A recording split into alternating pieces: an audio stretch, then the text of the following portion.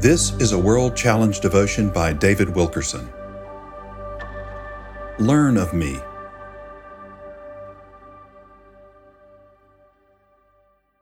Jesus said, "Come to me, all you who labor and are heavy laden, and I will give you rest.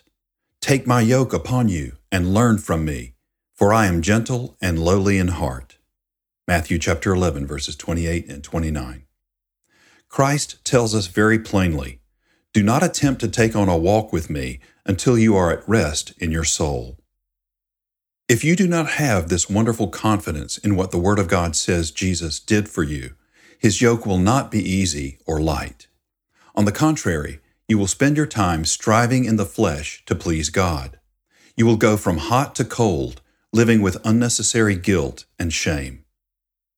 I believe the key to this verse lies in the words, "Learn from me." Jesus is speaking here of the discipline of learning who He is and what He accomplished on the cross. He is saying, you must have a knowledge of what I have done for you.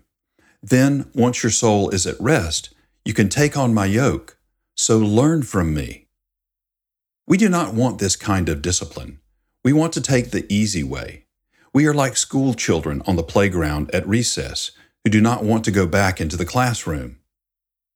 Perhaps today you say, I'm reading my Bible now and praying a little each day. I'm trying hard to do better. This is all good, but I assure you that these things will not keep you through the coming storm. It is not enough to try hard, to make promises to God, to strive to be better, nor is it enough to say, I'm more diligent than before. No, it is all about going after a revelation of what Jesus did for you at the cross. Something should cry out in all of us.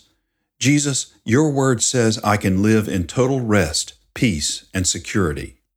I don't have to strive in my flesh or be tossed about by guilt or fear. You have set before me the promise of a life at rest, but I don't have that rest. Oh Lord, I want your rest with everything that's in me. Teach me by your Spirit. I want to learn from you. World Challenge, transforming lives through the message and mission of Jesus Christ. Visit us online at worldchallenge.org.